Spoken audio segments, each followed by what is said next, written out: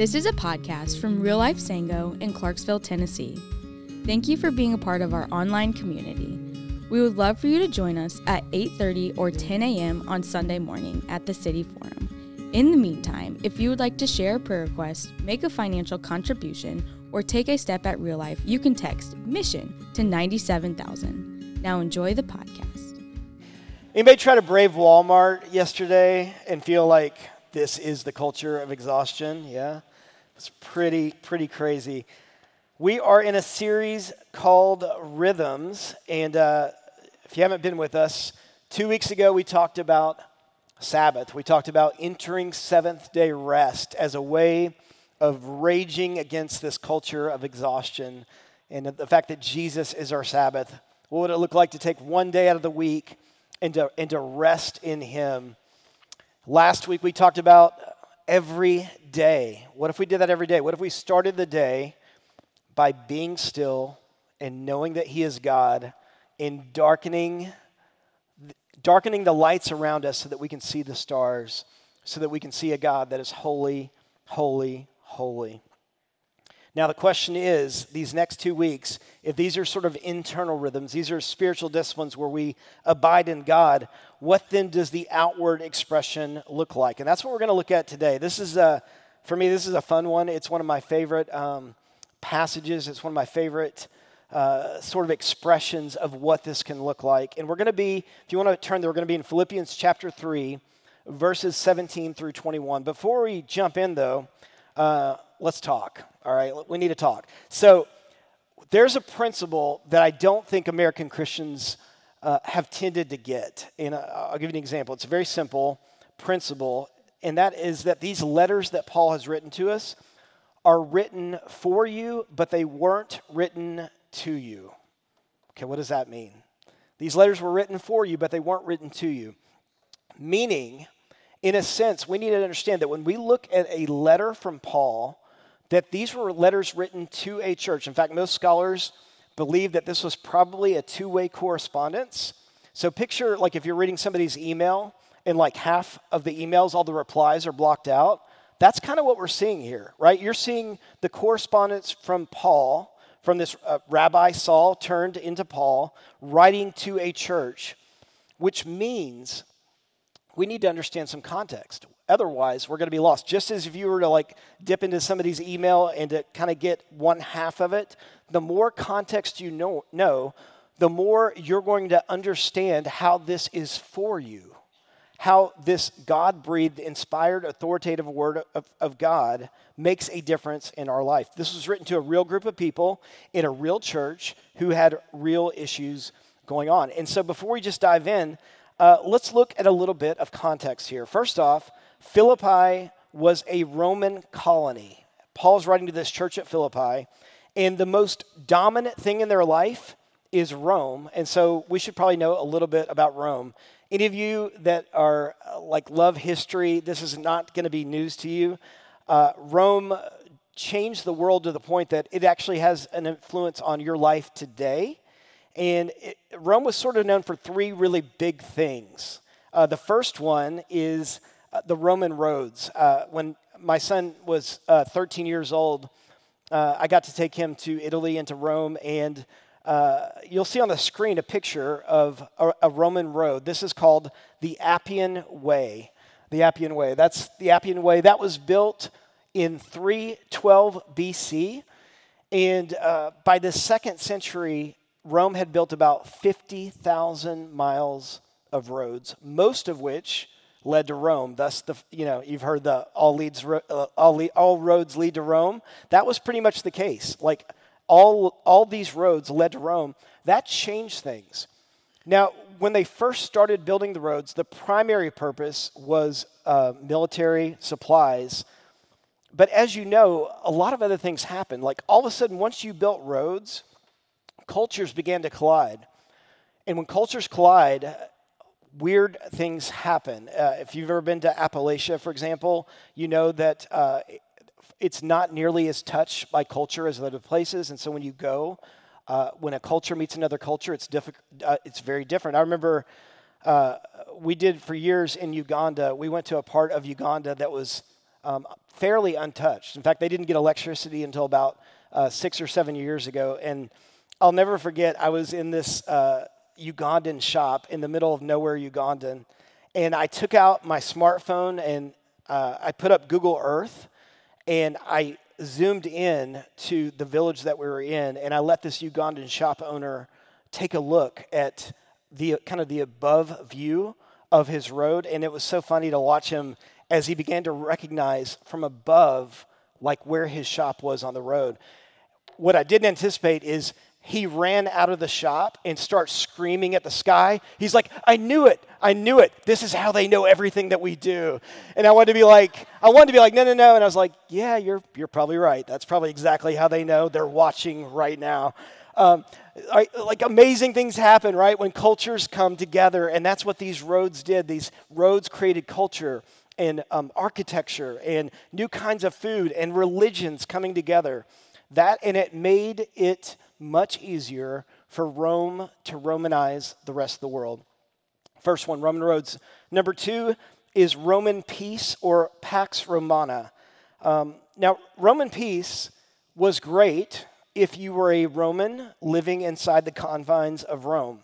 If you were an enemy of Rome, if you lived outside of Rome, you didn't know much of Roman peace. You knew a lot about Roman power. But if you were in the confines, it was incredibly, incredibly peaceful.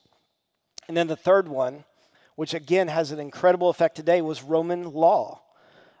Roman law changed everything, and the way that they did law was different than any other civilization had done it before, because Roman philosophy was that there will be eyewitnesses to words and actions, but there will not be eyewitnesses to intention. And so they looked at things very, very differently. They looked for evidence of what was seen. They looked for witnesses. This had never been done before. And so these 3 things changed the world forever, and they influence us today. You had roads, you had peace, and you had systems of justice. But check this out. Underneath it all was the way that they looked at power. Like, this was all well and good as long as you recognized a couple things. As long as you recognized that Caesar is Lord and that he has power over you. And you need to understand that Caesar exhibited his power by the cross. He exhibited his power by crucifying people that might defy him and might dare say that he is not Lord or that somebody else is Lord. Whereas we worship a different Savior. We worship a Jesus that also exhibits his power by the cross, but instead of exhibiting it by crucifying those that defy him, he exhibits his power by being crucified for us, by taking our sin and shame and dying for us. And by the way, Christians, followers of this Jesus, when we get that reversed and we start thinking that our job is to act like Rome, and that we're going to retake power, and it's about power for us, we've reversed the values of the kingdom of God. We need to remember that Caesar and Rome is about power over, and Jesus says, I'm going to give up my power. I'm going to die, and I'm calling you to take up your cross and to die for others and to serve others. Very, very different. So let's do a little thought experiment. All right, let's say that you are a Roman soldier. Let's say your name is Romano. I know, I'm creative. Romano the Roman, right? So that's all I came up with. You're a Roman soldier named Romano, and you're living in Philippi. And just think about this. All your life, you've been taught that you can have peace, prosperity, safety, and yes, even salvation because of, and they even use this term, because there's this gospel, this good news. And his name is Caesar, and Caesar will bring salvation to all that believe. That's what you've been told all your life. But then all of a sudden, there's this group of people around you that say there's a different gospel, and actually there's a different Savior, and his name is Jesus, and you're intrigued. And you start hanging around them, and you start going, man, the way they approach power is very different, and salvation comes from Jesus and not Caesar. And so you bow your knee to this Christ, to this Jesus, and you realize that Caesar isn't actually Lord. He is the parody, and Jesus is the reality. And so you're living in this tension as a Roman soldier of serving this parody, this fake God, this fake Lord, while saying that, no, actually I have a new Savior now and I'm going to follow Jesus. And all of a sudden, you hear, hey, you need to go over to this house today because a letter is coming from Paul. And so you're in the house with these other people that believe Jesus is the king, and a man named Epaphroditus comes to town with a scroll in his hand, and he says, all right, guys, everybody listen, because I have some words from Paul that are directly to you, to this church. And he reads this letter out loud from Paul to this church. That's the context. Look at now chapter 3, verse 17. Brothers, join in imitating me and keep your eyes on those who walk according to the example you have in us. For many of whom I have often told you and now tell you even with tears, walk as enemies of the cross of Christ. Their end is destruction. Their God is their belly, and they glory in their shame, with minds set on earthly things. But our citizenship is in heaven, and from it we await a Savior, the Lord Jesus Christ, who will transform our lowly body to be like his glorious body, by the power that enables him even to subject all things to himself. Very, very important part in this letter, and you can just imagine the hush in the room as they're hearing this read out loud from Epaphroditus. Let's just take this kind of verse by verse, and we're going to key in, especially when we get to verse 20. Verse 17, Paul says, join in imitating me and keep your eyes on those who walk according to the example you have in us. Well, what was the example Paul did? Well, remember, right before this, he starts listing all these accomplishments. Man, I had it made. I was like, when you talked about someone that had it together, that was me. And he says, I counted it all as, the Greek word is skubalon. It was rubbish. It was trash. I gave all that up to follow Jesus. And he's saying, you need to be prepared to do the same. Romano, you need to be prepared to do the same. You need to be prepared to give it all up for this Jesus. And then verse 18, for many of whom I have often told you now and tell you even with tears, walk as enemies of the cross of Christ. So with Roman roads now, you have this free-flowing ability now for teachers to come. And Paul would tell them, hey, some of these teachers are good. Some of them are preaching a false gospel. And Paul is an emotional dude. If you'll notice, when he talks about joy throughout his letters, it's always in the context of the gospel being shared. And when he talks about tears, it's usually one of two things. It's usually, I long to be with you and I can't, or it's because the message has been twisted and false gospels are being preached. And that's the case here, as you see in verse 19. Their end is destruction, their God is their belly, and they glory in their shame, with minds set on earthly things. Their end is the Greek word telos.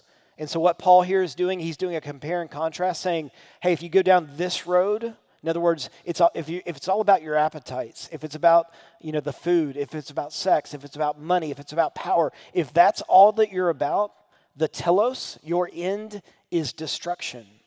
And he's going to compare and contrast that with verse 20. And now we get to one of the most misunderstood verses in the New Testament. And if you haven't heard this before, you might have to let it sit for a little bit, right? Because it is a different mindset. Look at verse 20.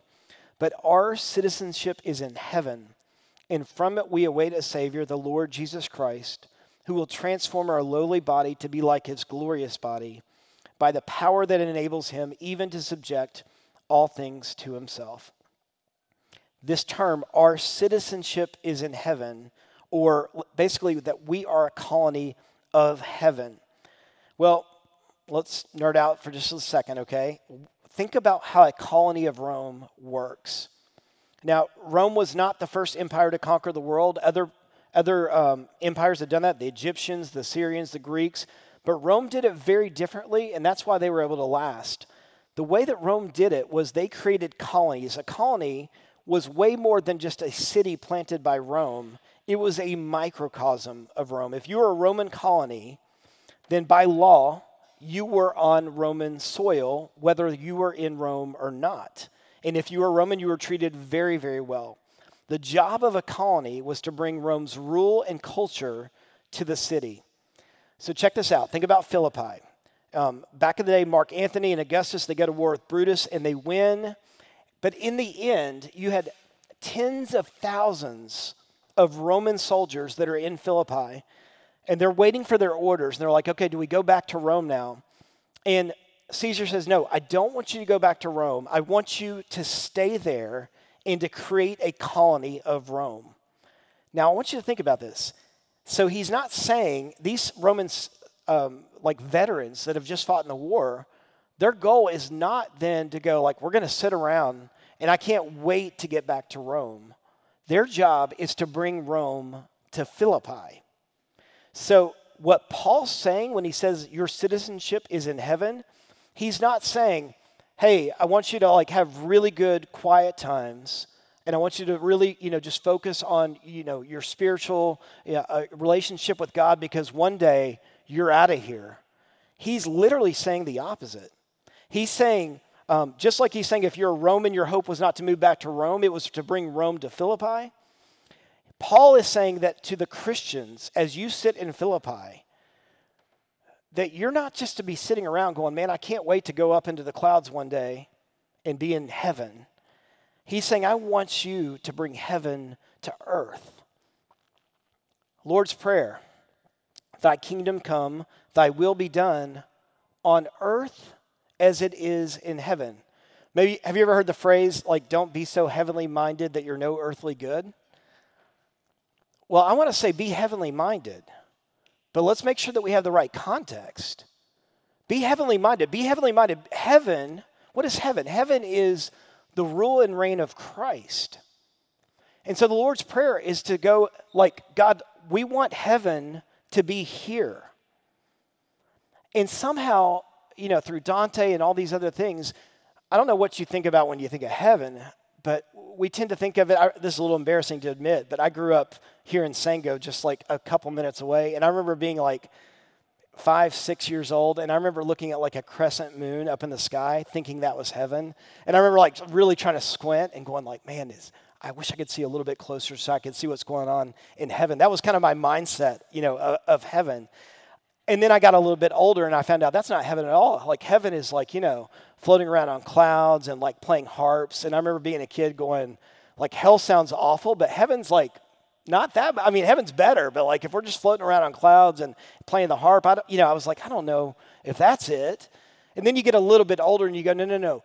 Heaven is like picture the best worship service you've ever been in that goes on forever. And I remember being a teenager going like, I've been in some great worship services, but even after like the 20th course of I Could Sing of Your Love Forever, I'm like, it's time for lunch, right? Like, just being honest, like, right, that, my teenage brain. But then you go a little further and you start realizing that the Jewish people into the New Testament, their hope was never to be floating around on clouds playing harps.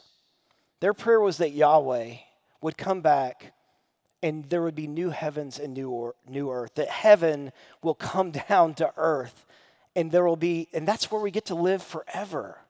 And by the way, this gets way more fun than floating around on clouds and playing harp music, doesn't it? I remember, so in New Jersey, we have this really nasty river called the Raritan River that goes like right through central Jersey. It's like green and slimy. And there's a sign that says, we don't recommend you eat more than 3 fish from the Raritan River in a week. And I always like wanted to talk to the person that's like eating 3 and going like, I'm done. Like I wanted to talk to that person and be like, really? Like that's what you took from this sign? But I'll never forget when my son was 6 years old, we were crossing the Raritan River and he says, Dad, what do you think the Raritan is going to look like when heaven gets here? And I was like, yes, he gets it. He's not asking about floating on the clouds or playing harp music. He's talking about heaven coming down. New heavens, new earth. Let's make it real. New heavens, new Clarksville, new Sango. Like, what's heaven going to look like when it gets here? Jesus commissions Peter. He says, you're Peter, and upon this rock I will build my church, and the gates of Hades will not prevail. When did we start thinking that Christianity was simply about defending our culture? Gates of hell. gates are not an offensive weapon. Have you ever seen anybody pick up a gate and like put over their head and come at you? Like, right? Like, gates are defensive. Church, we are to be on the offensive. We are to find hell and to attack it and to not be afraid because we have the Spirit of God living inside of us. We are coming after hell with heaven. We are to be asking, when we see things that are not right, what does the rule of reign of Christ look like here? And that's what Paul is saying, is like, hey, just as if you're a colony of Rome, you're to bring Roman architecture and Roman law and Roman power wherever you go. We are to say, what does it look like to heavenize Clarksville? And again, heaven isn't just where you go when you die. Heaven for Paul was the place where God rules and reigns, and it's where the things are right. It's where shalom happens. It's where peace happens. That's why in Revelation 21 and 22, you see the wedding of heaven and earth.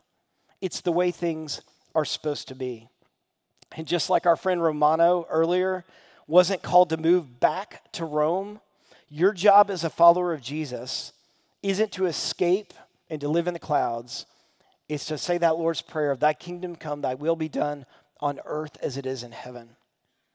And this is where we get to ask fun questions of like, how do we heavenize Tennessee and Clarksville and Sango? And what does it look like to make inroads into Clarksville, Tennessee? How do we bring peace? How do we bring justice? In other words, how as Christians can we be an influence right where God has placed us? That's simple, Tim. They'll know that we're Christians by our power?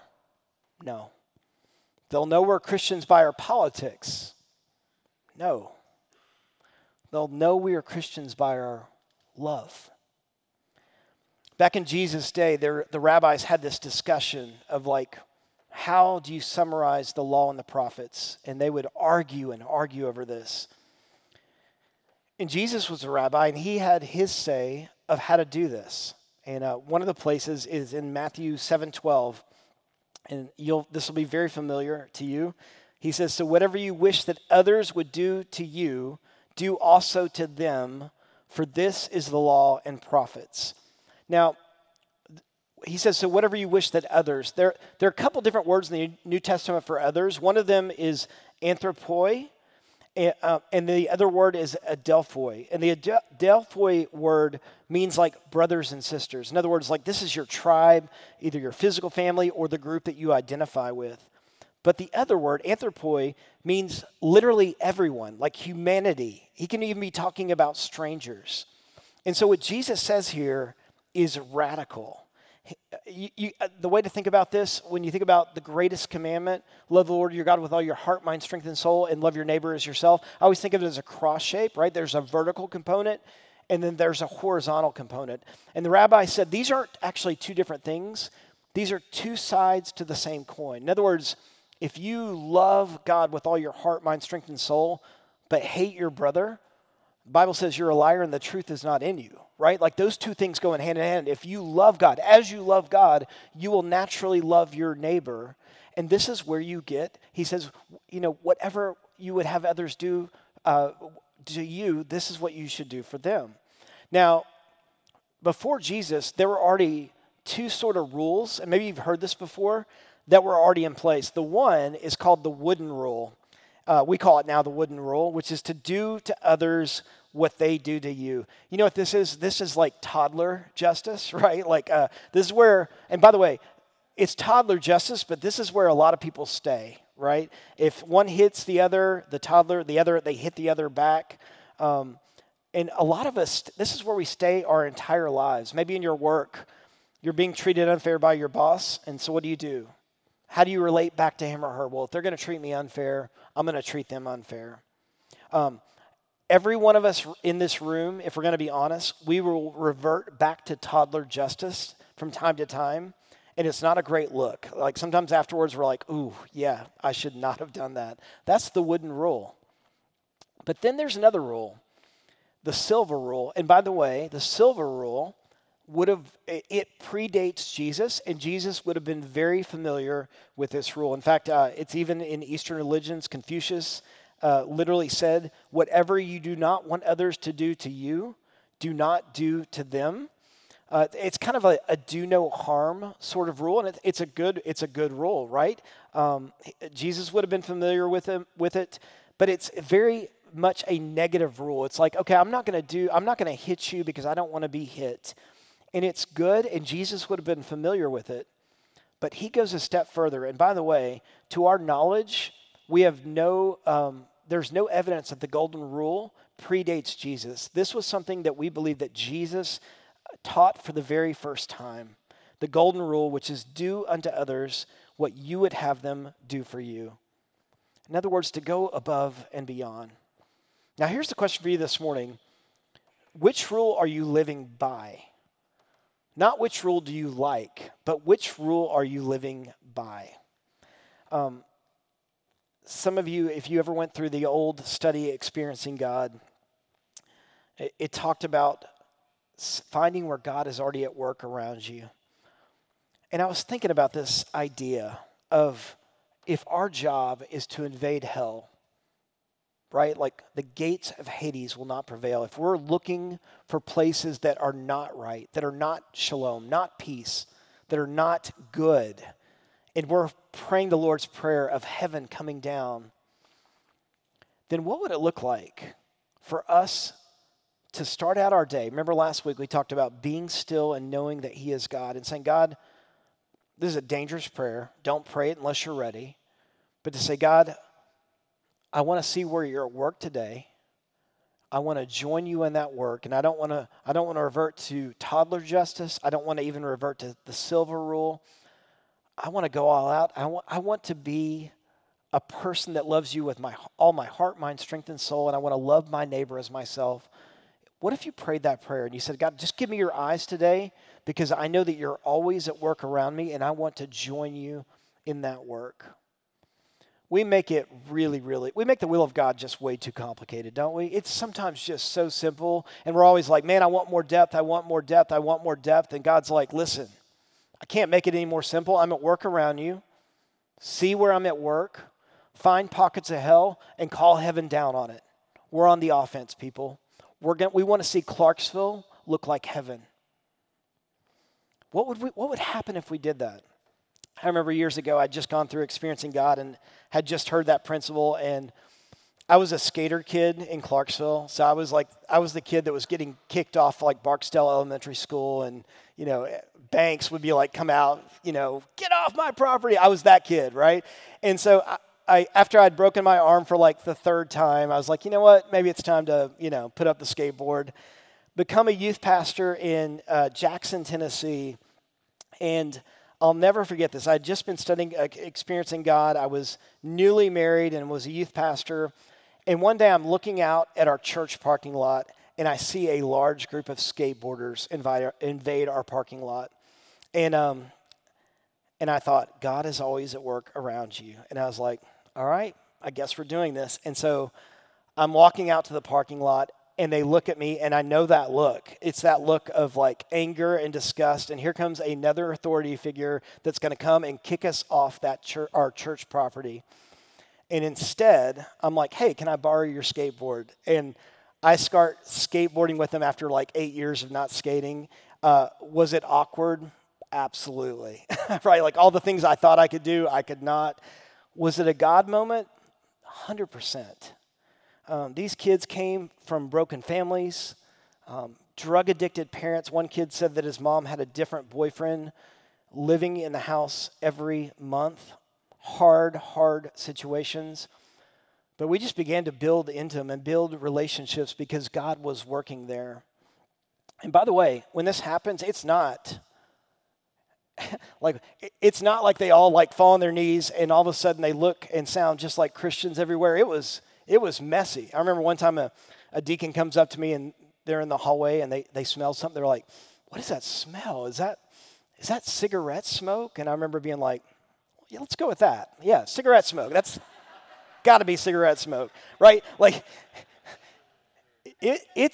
guys, it's like when God works, it's messy.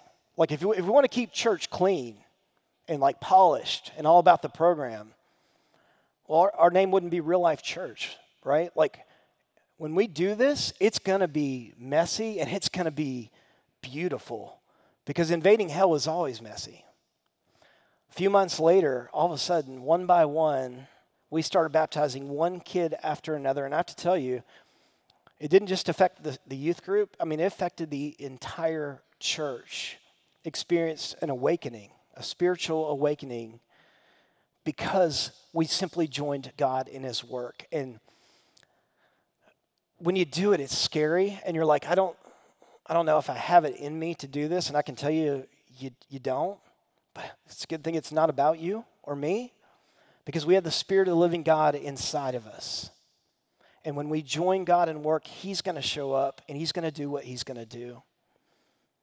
Can you imagine what would happen if, as a church, as we head into the fall, just putting these practices together, we're going to work out of our rest. We're going to work out of an abundance, out of margin, out of an abiding with God.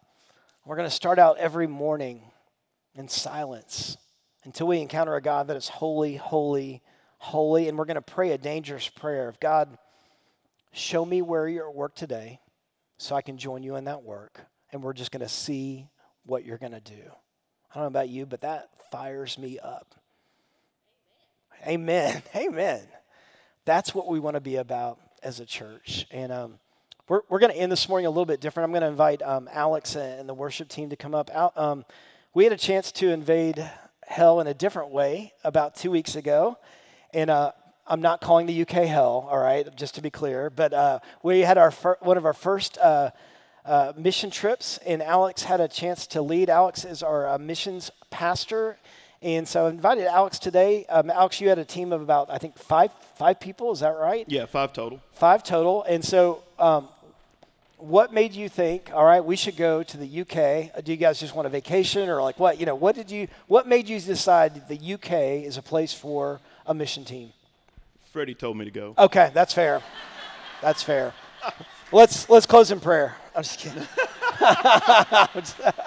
No, there's a church plant over there that we have partnered with, and Freddie comes from a background of planting churches, and he understands the value that's there and the importance that's there, and he knows how much it is to be supported more than just financially through person-to-person interactions, some sort of level of, if I could say, sanity, where you can encourage them to keep going and keep doing the work that they're doing, that it's not wasted, it's not useless, that it's going to mean something for the kingdom.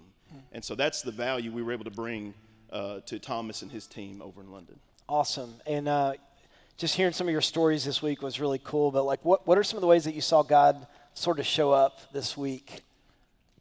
The week we were there? Yeah, the week that you were there. Yeah. About Wednesday, it got a lot cooler, so I felt Yes. God move there. Yeah, that's right. You were there literally when they had record-breaking temperatures, yes, right? the hottest day on record in London, and we were handing flyers out in houses, and yeah. That's real. Yeah, it is real. But that seems mundane, right? Like how did you see God show up in those ways? Well, Thomas shared a story with us about why flyering was so important. He said they had a family show up because they received a flyer 14 months prior. So they held on to this flyer, this piece of paper, for 14 months. They watched Thomas, looked at the church online, watched the social media, and it took that long for them to make that decision to come and join them in worship. And it's a very patient game or patient work.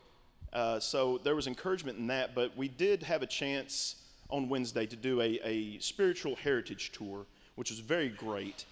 But we flyered the day after that, and we came upon a house, I think it was Polly, that had no junk mail, no, don't put any flyers or anything in here.